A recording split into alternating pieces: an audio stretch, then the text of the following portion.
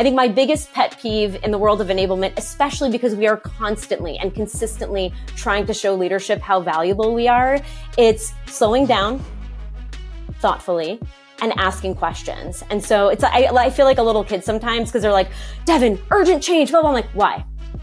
Why? Tell me why. What data do we have? Tell me more. Show me the insights. That takes moments, right? And again, it's like a salesperson doing discovery. You're not just going to run to go do a demo. You're going to say, what's the problem we're solving? Why is this a problem?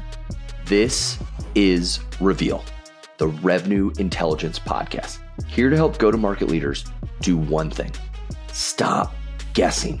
If you're ready to unlock reality and reach your full potential, then this show is for you. I'm Danny Wasserman, coming to you from the Gong Studios. Howdy. Danny the Rev Wasserman coming to you for another weekly episode of Reveal. Yes, of course. In the house today, we have someone self-proclaimed to be a razzle-dazzle revenue leader. And I can think of no truer description of this individual's energy. Yes, we can think of her as the head of enablement at Dandy, but my goodness, she is bringing the thunder. She is bringing the heat, all the pizzazz and panache any enablement organization, or for that matter, go-to-market team could ask for. We've got Devin McDermott in the house.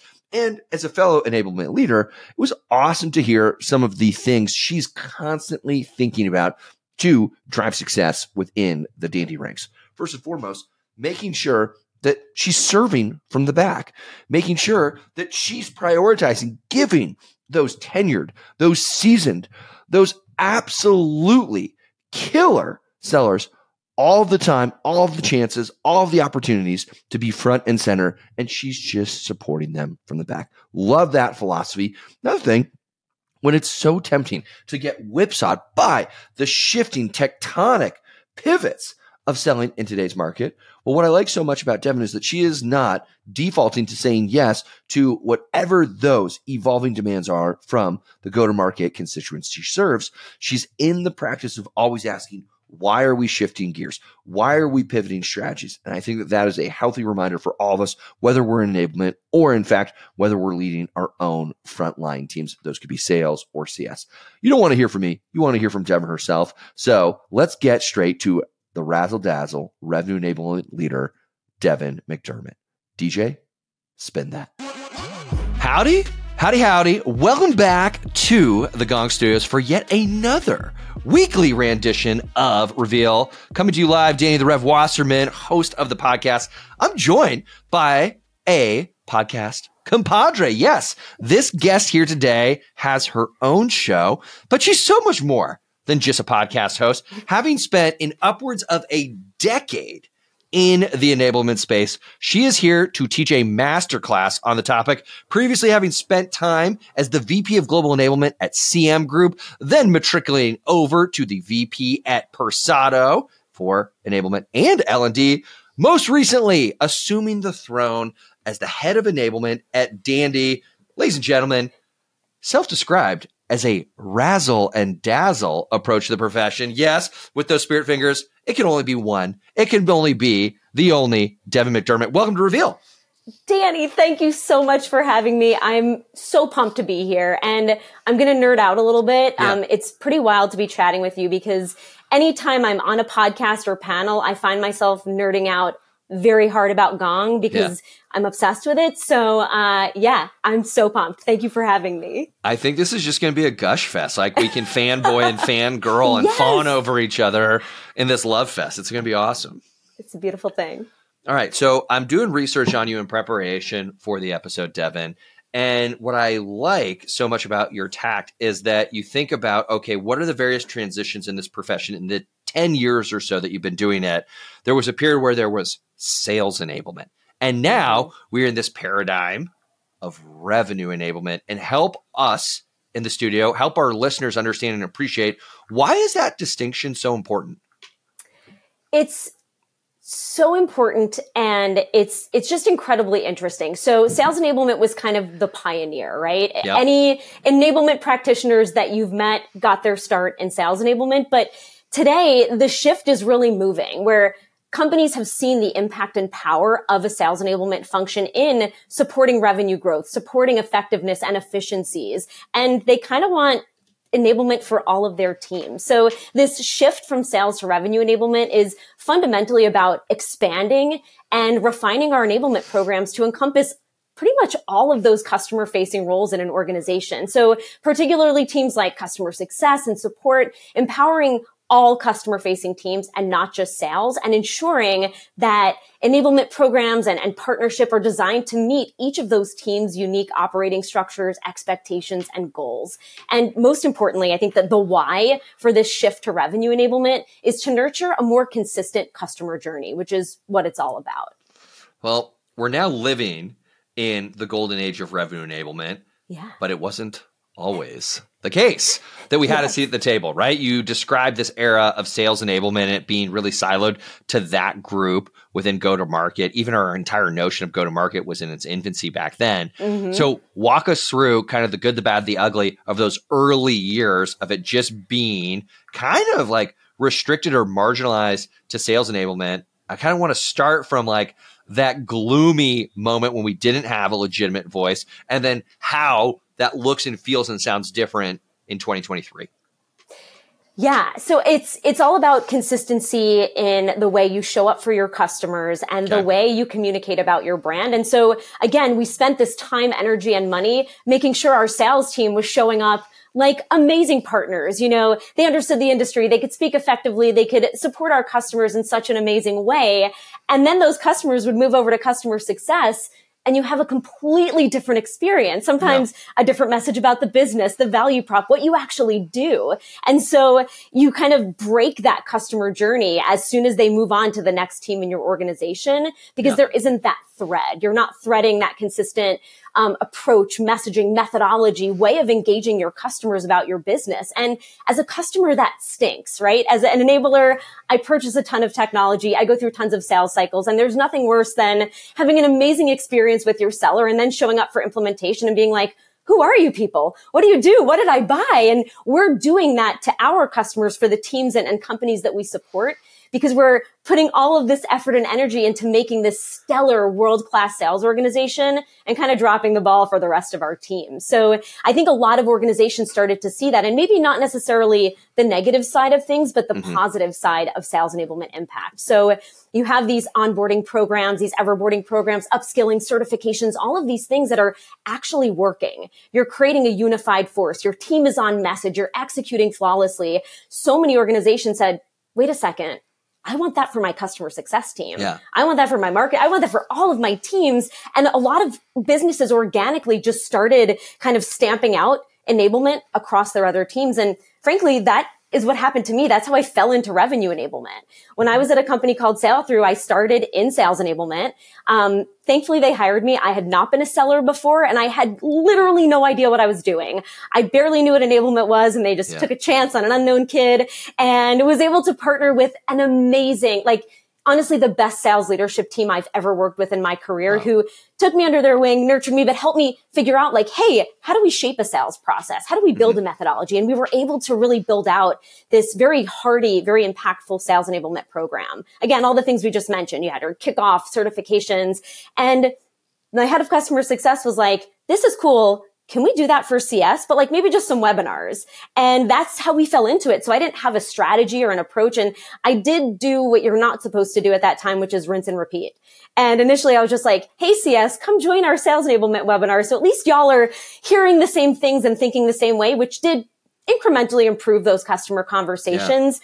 But we really had to take a look and see, how do we modify this programming for this unique group? And then eventually we expanded our scope to customer enablement, which was really cool. So many organizations, customer enablement sits in your L&D team on customer success, but bringing that group into enablement was so incredible, because now we have full command of the message and full command of that customer experience. And wow, so much magic happens there. I think I've gotten a little bit smarter in my strategy when it comes to revenue enablement, but it was a really cool, exciting kind of just kind of throw your feet in, jump into the deep end of the pool and figure it out. Love it. So you capture lightning in a bottle with this sales team. And people are like, holy smokes, what the hell is Devin cooking up? But it's contagious. And then other people are saying, well, whatever she's doing, I want it for CS. And again, you talk about perhaps, unfortunately, early on making that mistake of, oh, it's a one size fits all. Totally. I'm going down sort of an ambiguous path, but stick with me to the question, which I'm going to ask, which is, okay, it's hard to quantify what enablement does. And I go back to the Office Space quote, like, what would you say you do here? Speaking as an enabler, because I feel that all the time. So you've created magic in sales. People are having a hard time abstracting or extrapolating your value, but they just know they like it. Yeah. So then when you say, well, I can't do this for sales and for CS, I need someone who specializes in CS enablement. And that's another headcount. And you're already a cost center. So how do you go to the CFO when times are tight, or even when times are good, and the CFO has a fiduciary responsibility to wisely spend the organization's money? How do you say, we need this headcount, and here's why? What's your justification? That is a challenging one. Thankfully, a lot of that has happened organically, but I think we can start to show the impact of the work that we're doing, which I will caveat. This is the hot topic in enablement. Demonstrate your impact can be really hard to do if you are a sales enablement team of one and you're in a startup, right? So we know at a startup, and I'll use that as our example to kind of frame up the conversation, metrics might not be defined. They might be tracking them in different ways. That might change day over day. So for an enabler who is trying to expand their team and bring in a full revenue enablement function, you have to find the areas where you can actually track the impact of the work you're doing. And so for the sales team, what we were able to do is look at how are we shifting the behavior of our reps? And a really simple example is we have a new pitch. And we need to get everybody on message. And how do we do that? And so we can demonstrate through our enablement programming, through training, reinforcement, role playing, I love a certification, through certifications, we are getting our new reps comfortable with this new messaging.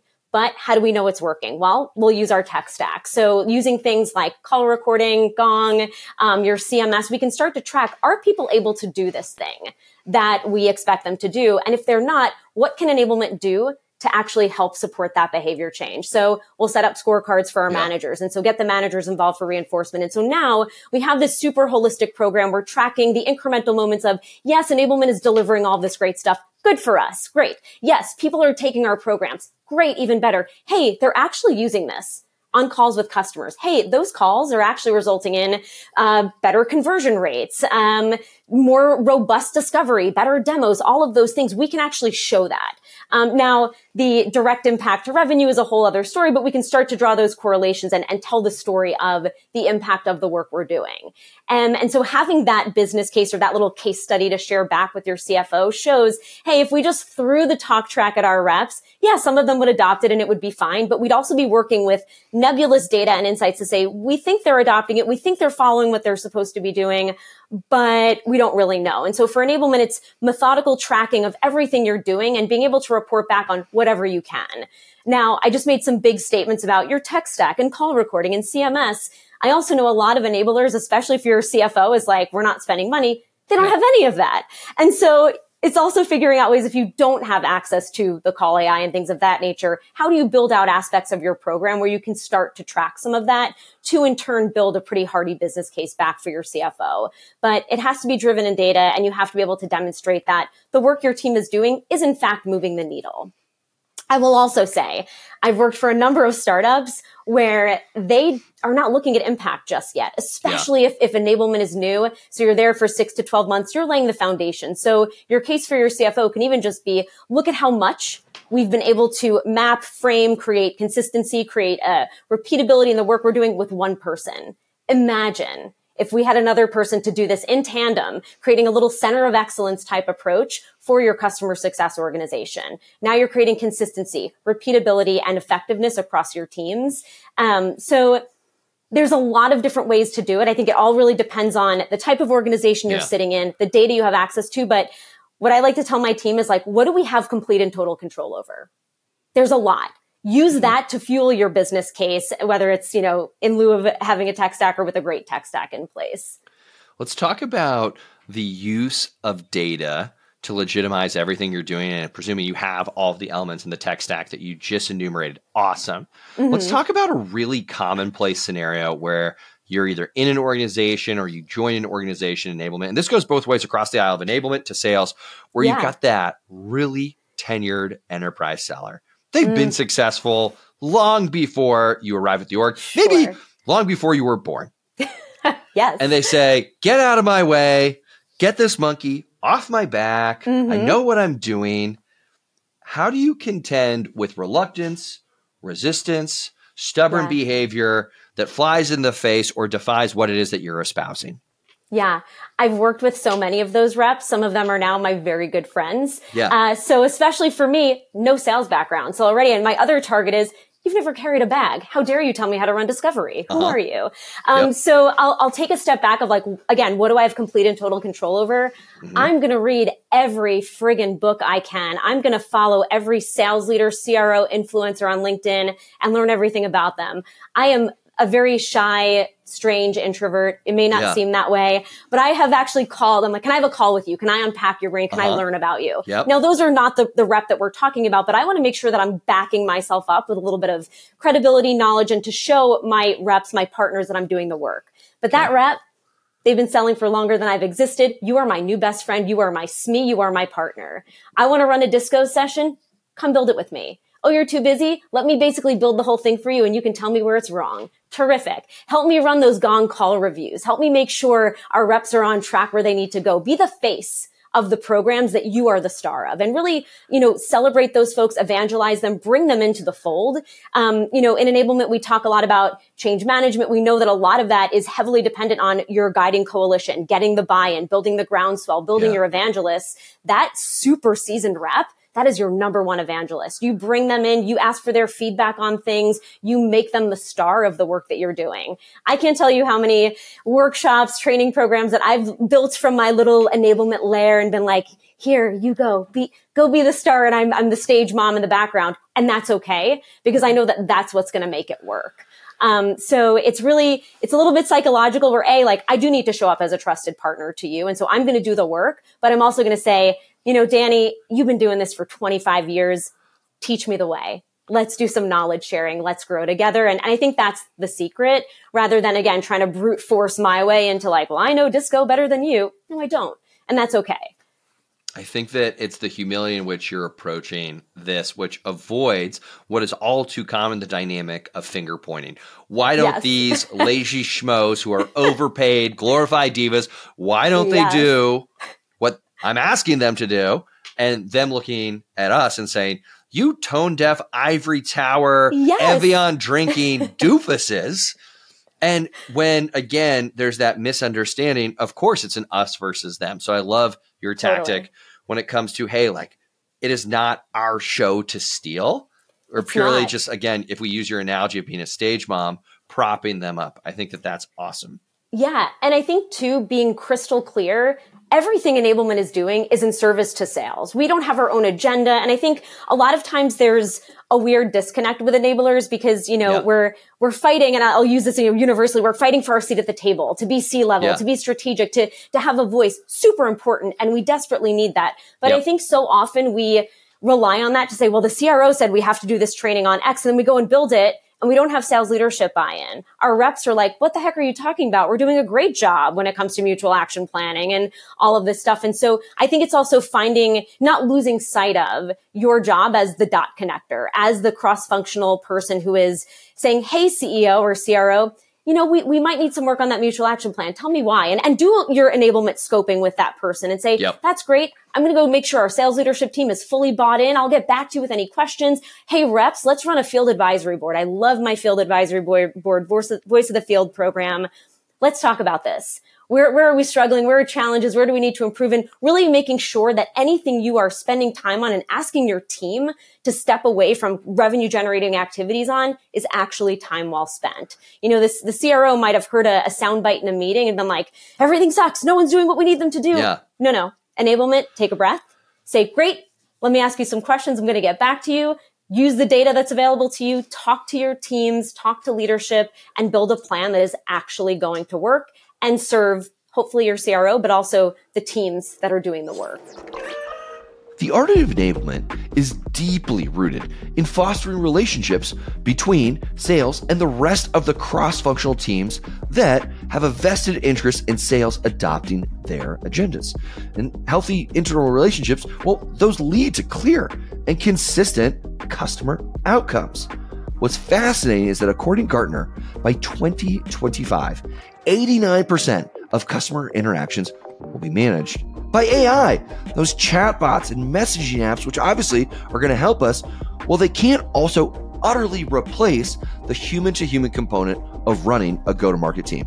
As you heard from Devin, making sure that you have those healthy relationships before we see an outsized representation of AI in our go-to-market motions is critical. So let's get back to Devin and hear a little bit more about asking those why questions to deepen our partnerships with cross-functional team members. Devin, back to you.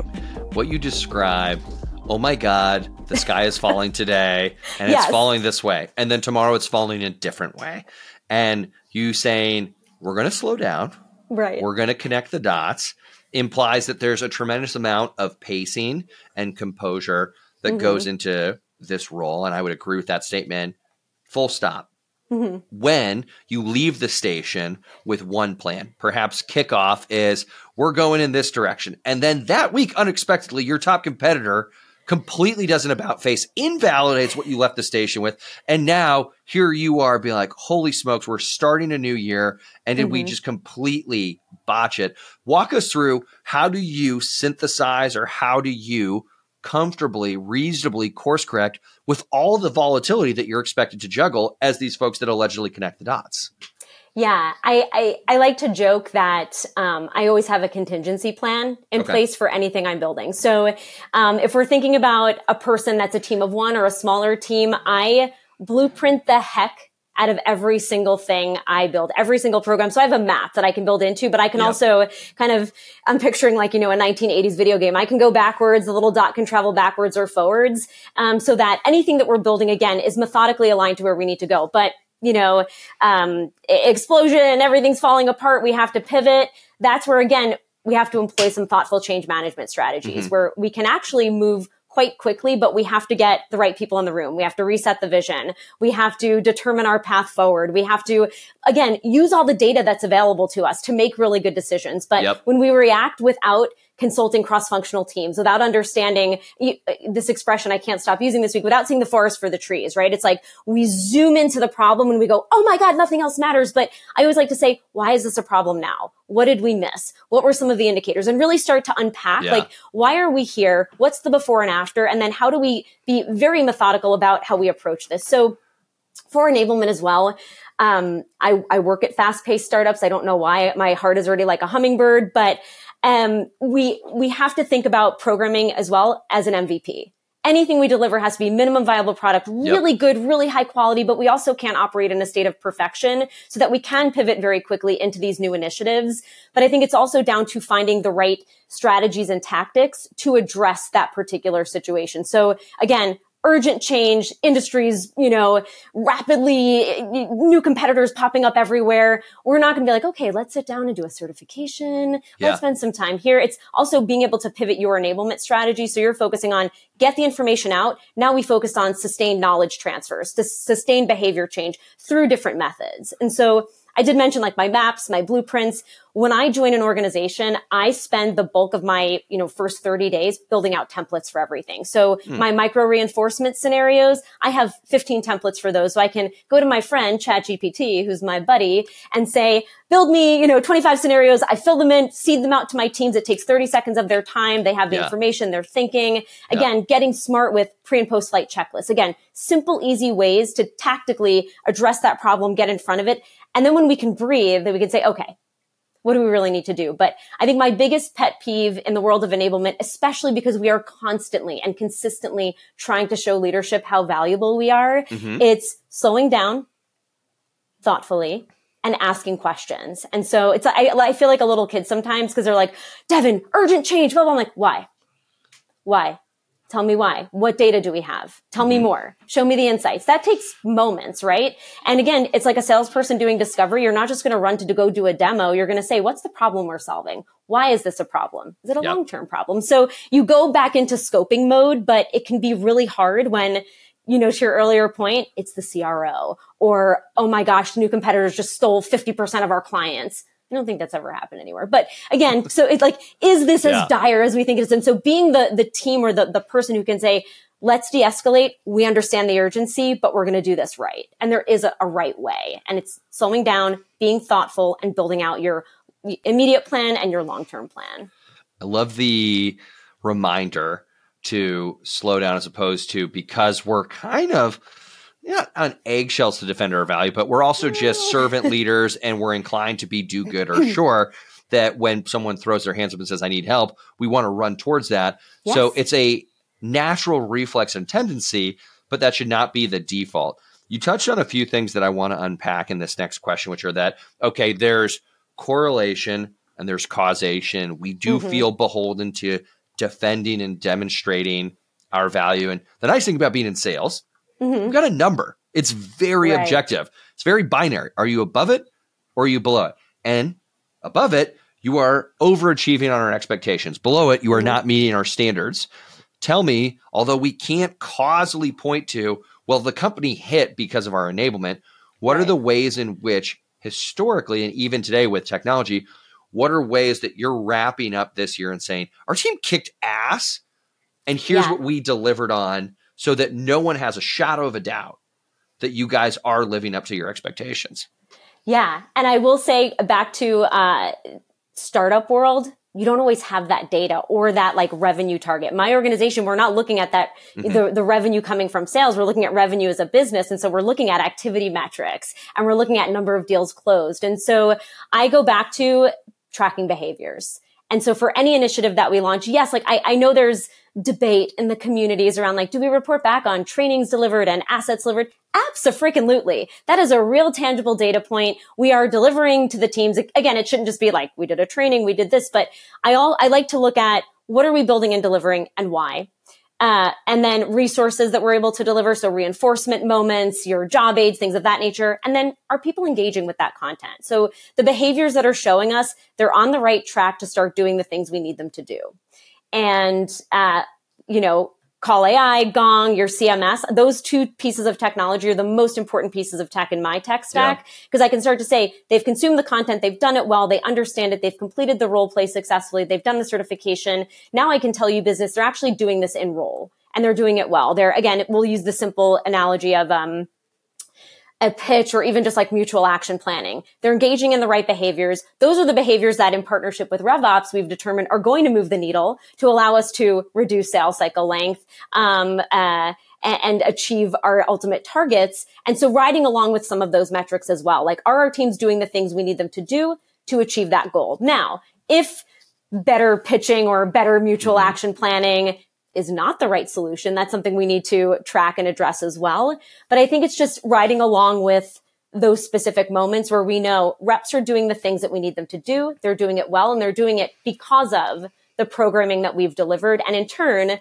those actions that we've defined, top of the quarter, top of the year, are the ones that are moving the needle for our business. So it is a little bit of a wavy line, and it's certainly not perfect. So I'll share with you some examples of what we're doing in my organization. Great. We are a startup. We're young. We have a shifting strategy, but it's great. But we don't always have those super clear metrics. So what do we have complete and total control over? All the things we just discussed. So we started doing monthly roll-up reports for our leadership team to say, hey, we're delivering this training. Teams are taking it. Here are your quiz scores. We delivered a certification. People are doing it. Here are the scores. And we're showing them those insights month over month. We use our newsletters aggressively to share information consistently so that marketing isn't sending out a Slack message. So like that's our way to funnel information. We track views of that newsletter. And then if there's really important information there, are people clicking in? Are they doing all the things we need them to do to say there's intent? They're ready to take on the change. They're consuming the content and so on. We're also, actually, we just launched these yesterday, launching initiative-based reporting that encompasses everything we just discussed. So we have this brand new product feature that is necessitating major change for our customer support agents. And so we're riding along with what did we do it? Why did we do it? What were the ultimate goals? Most importantly, what are the behaviors we need to change? And are our teams able to do it? So it's a combination of activities, our tech data feeding into that to be able to tell the story of this program worked. Here's why. Here were the leading indicators to get us there. And we also do not a formal postmortem, but we say, here are the things we know we could have done differently. Here are the areas where we could have improved our processes, where if we had a longer timeline, things would have gone better. So I'd say it's not always a direct line, but use the data that you actually have access to fuel whatever story you can. Going back to the things that we have complete and total control over, competencies. So many startups don't want to spend the time mapping competency, skills, and behaviors, even if they're rolling out hiring guides and job descriptions, because it feels very heavy and it feels very cumbersome. But for enablers, we're tracking those behavior changes. We're tracking skill development. Mapping competencies for me is one of the first things I like to do with my leadership teams for the different groups I support, because it allows us to also set a baseline for our teams of where does everyone sit? Where are the skill gaps? Where should we be focusing our efforts instead of saying, we think people need to be better at conducting qualification, but we don't actually know. And so using that to be a little bit more scientific and methodical about our programming, but also having that to report back on as well when we do talk about behaviors tied to specific initiatives. So that was a big one that initially I got a lot of pushback on from leadership of like, why are you wasting our time with that? That's incredibly time consuming. But there is a minimum viable product and low hanging fruit way to roll that out and actually start to apply your program strategy using those tools. When you're talking about measurement, competency development, you're applying a degree of science and framework to a profession that historically I think has been marred by some, we'll say, squishy and fairly, how do I say this, pontificate-y bad actors and agents. And now there's a lot more rigor to what's going on. And we're starting to enter into a realm that feels almost borderline sales opsy or rev opsy. So the next question is, okay, we have a series of cross-functional overlays that support our sales and revenue teams. We've got sales ops or rev ops. We've got HR business partners. We've also got enablement. What would you describe as a healthy dance step between those cross-functional team members? Maybe there's more that you could add into the equation, but how does everyone play nicely without stepping on each other's toes? Because assuming positive intent, we're all here to support sales and their leaders, but sometimes we butt up against one another. Yeah, I'd say that is coming up now more than ever. But the other team I'm going to throw in there is product marketing. Ooh, that is another one that I think, and I think some of the biggest, the bigger challenges come up where folks that are in those roles or even in your organization have either never worked with enablement or enablement was embedded in the product marketing or RevOps function. So there is so much blurriness and who does what, how do we divide our responsibilities? Enablement's here, they're going to usurp all of our responsibilities and take over our jobs. So a big area of focus for me, especially with those groups where there is that like kind of ambiguity or it can be a little nebulous, is to meet with them. They're my stakeholders, right? So when you meet your stakeholders, what are you doing? You're conducting discovery. And so the first question I ask anybody is, have you worked with enablement before? If yet, tell me more. What was that relationship like?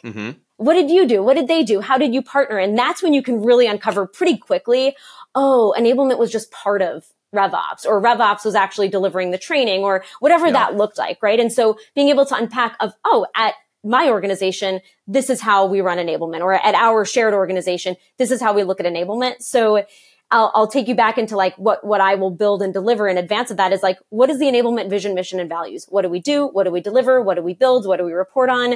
When I get started again, those first 30, 60 days, that is what I map out. Now, again, my head of RevOps may have been there before me, may have joined after. We have to have a little bit of a negotiation conversation of, well, I'm used to being in the room when we're scoping our sales process, but if that's fully owned by your team, great. Here's how I'd like to be informed. And so you're kind of negotiating your partnership. I do love building out SOPs or rules of engagement with those teams in particular, because there is so much blurriness. And again, in my organization, there are very clear lines of who does what and when. And if there is overlap, we have clear operating procedures for that. But if your organization doesn't have that, that, again, there's a little bit of a debate or negotiation that has to happen. But I think that's where the role of enablement can be really challenging, because it is so very different at so many companies, and it still is. I just interviewed for a sales enablement manager role at my company, and I met so many incredibly talented enablement folks, which was really exciting. But B, so many different backgrounds where there, everyone came in with a sales enablement manager title on their resume. Mm-hmm. When I tell you the dramatic differences in what folks did, I had one person come in that only managed the tech stack, and I was like, that's incredible. Or another person who sat on RevOps and built out the sales strategy, the sales process. So I think I always laugh when I think about those roles, because I'm like, there's so much ambiguity and so much overlap in so many organizations. So part of it is just your stakeholder management game. Get in a room, talk through it, set expectations, agree upon those roles and responsibilities. It's not cookie cutter, so it's not going to be the same everywhere you go.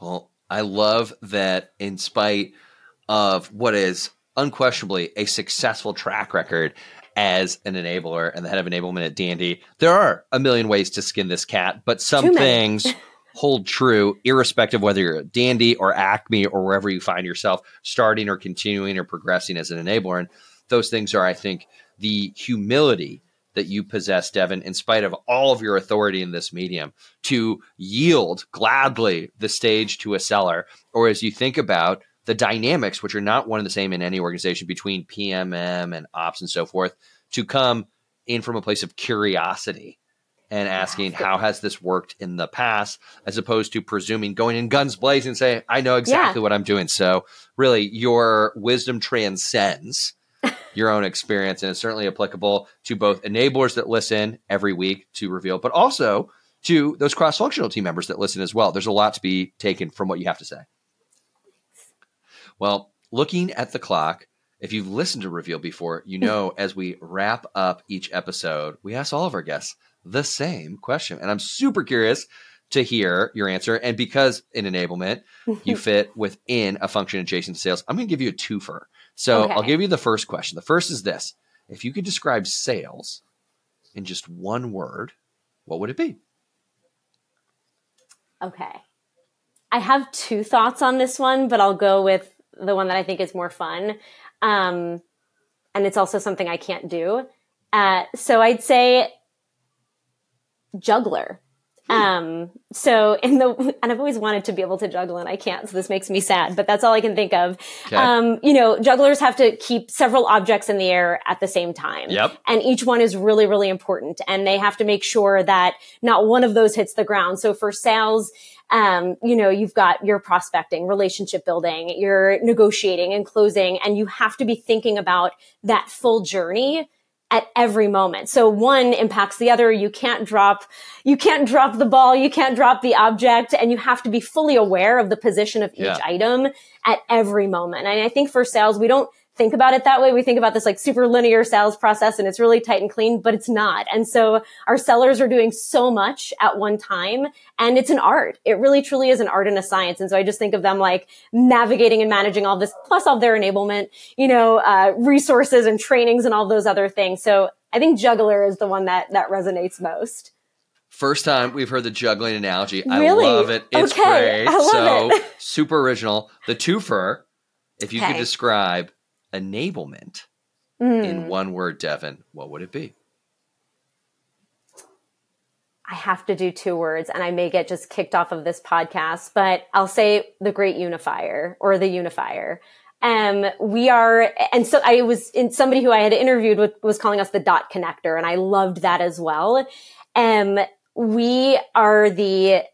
We need our stakeholders. They're the linchpin to everything we do. And we have to be able to collaborate, partner, break down silos in order to get anything done and to get it done well. So we are the great unifier. We have to bring people together, bring strategies together. And it's not always easy, but it's really, really fun. So between the unification of the jugglers and this 3-ring circus, we have an entire act. Well, Devin, again, super fun as a peer of yours who has marveled at your success and what you've done to advance the field of enablement. My sincerest and humblest thanks for everything that it is that you're doing. D&D is lucky to have you. And I think I speak comfortably for all enablers out there. Thanks for just setting a totally kick-ass example for what we can emulate, what we should aspire to have in our own careers. And then by extension, for the people that work alongside enablement, what can good simpatico chemistry look like? So Devin, thanks so much for joining Reveal. Thank you, Danny. Amazing to chat with you. Thanks so much for listening to this episode of Reveal. If you want more resources on how revenue intelligence can help you create high-performing sales teams, well, then head on over to gong.io. And if you like what you heard, well, along the way, give us that 5-star review on Apple Podcasts, Spotify, or wherever you may listen.